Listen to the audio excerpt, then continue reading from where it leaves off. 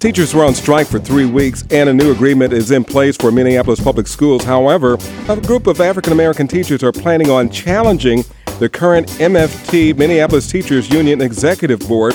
Joining us this morning are Charles Luter and Alexis Mann, teachers who are running for president and vice president of the Minneapolis Teachers Union, respectively. Good morning. Why the challenge? Well, I can tell you that this is Alexis Mann speaking, and I just want to say good morning to everyone.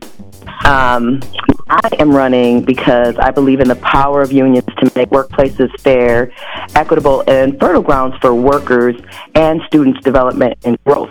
And so we're here to challenge the current leadership because the current leaders don't seem to understand or don't want to understand the urgency related to the achievement disparities, protecting and retaining Black teachers and teachers of color. And so we are here to challenge that. So, Charles Luter, how is that manifesting itself right now? Well, as most people are aware, the quality of education for our students of color is at stake, and we're really stepping up to defend the equitable rights of teachers and students and try to improve our community is all part of our platform. So are you not happy with the agreement that was struck after 3 weeks of teachers not being at the classroom? Absolutely not. It is not equitable in many different ways. For example, the current agreement, the language that's currently in place in our teacher contract opens the door for potential legal claims alleging discrimination, so it's not sustainable, the language that they chose to agree on. And we need more responsible and competent language in our contract that does not support ambiguities and offers real solutions to the practices that push Black teachers out and keeps Black teachers from being hired. Also, the class size caps that they brag about in our contract is disparageable. I mean, we don't want to have class size caps in our classrooms in high schools or any school at 44, and that's not a win. So we would like to see that number lower, especially given what we know about the achievement disparities in Minneapolis public schools. Charles Luter, you say what?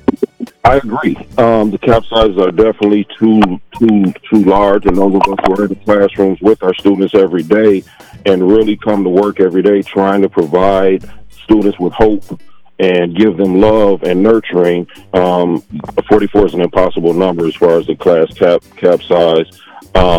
As far as the language regarding teachers of color, representing the students that we have in our district, the disparity there, the numbers are unbelievable. So there's a lot of work that still needs to be done.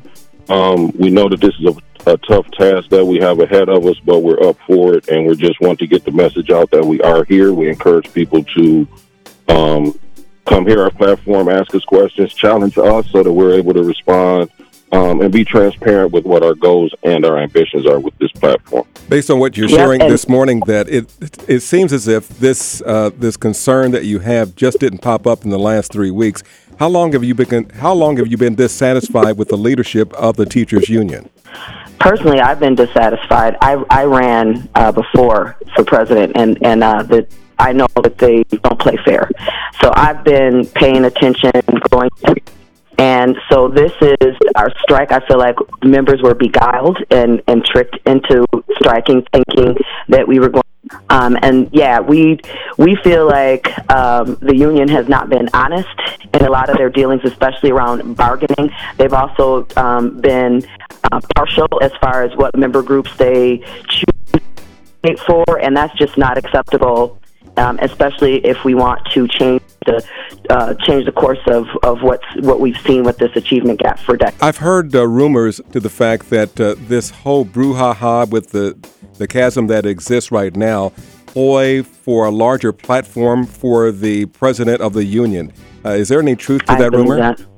I believe that the president of the teachers union, filed the intent to strike on the. So there again, once again, like, as we saw the last time, that this was definitely has been used for political purposes to benefit the current leadership, and also we can see that if you look at MFT's website, you won't see anything on their homepage about an election happening. You won't see anything on their Facebook page about an election happening. So thank you for having us on, so that we can get the word out, and so that teachers and members know that there is an election going on. And we actually have events that we've got lined up for folks to come out and meet us, ask us questions. We have a speaker Tuesday. Every Tuesday we're running.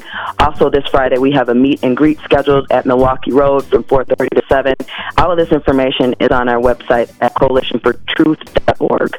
Coalitionfortruth.org. Is there a telephone number where our listeners can reach you as well?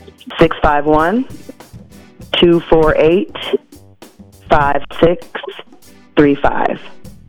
Charles, you have the last 30 seconds. And I can be reached at 612-438-6211. 612-438-6211. I just want to emphasize that the major motivation for us doing this is to redirect the lives of our children. This has to be about our kids. It has to be about their future. And that's what motivates us to do the work that we're doing. Well, all right. Indeed.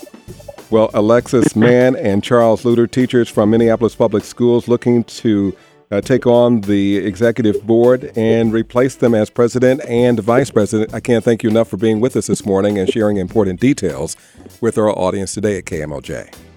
Well, thank you for having us. Thank you for having us. It's our pleasure.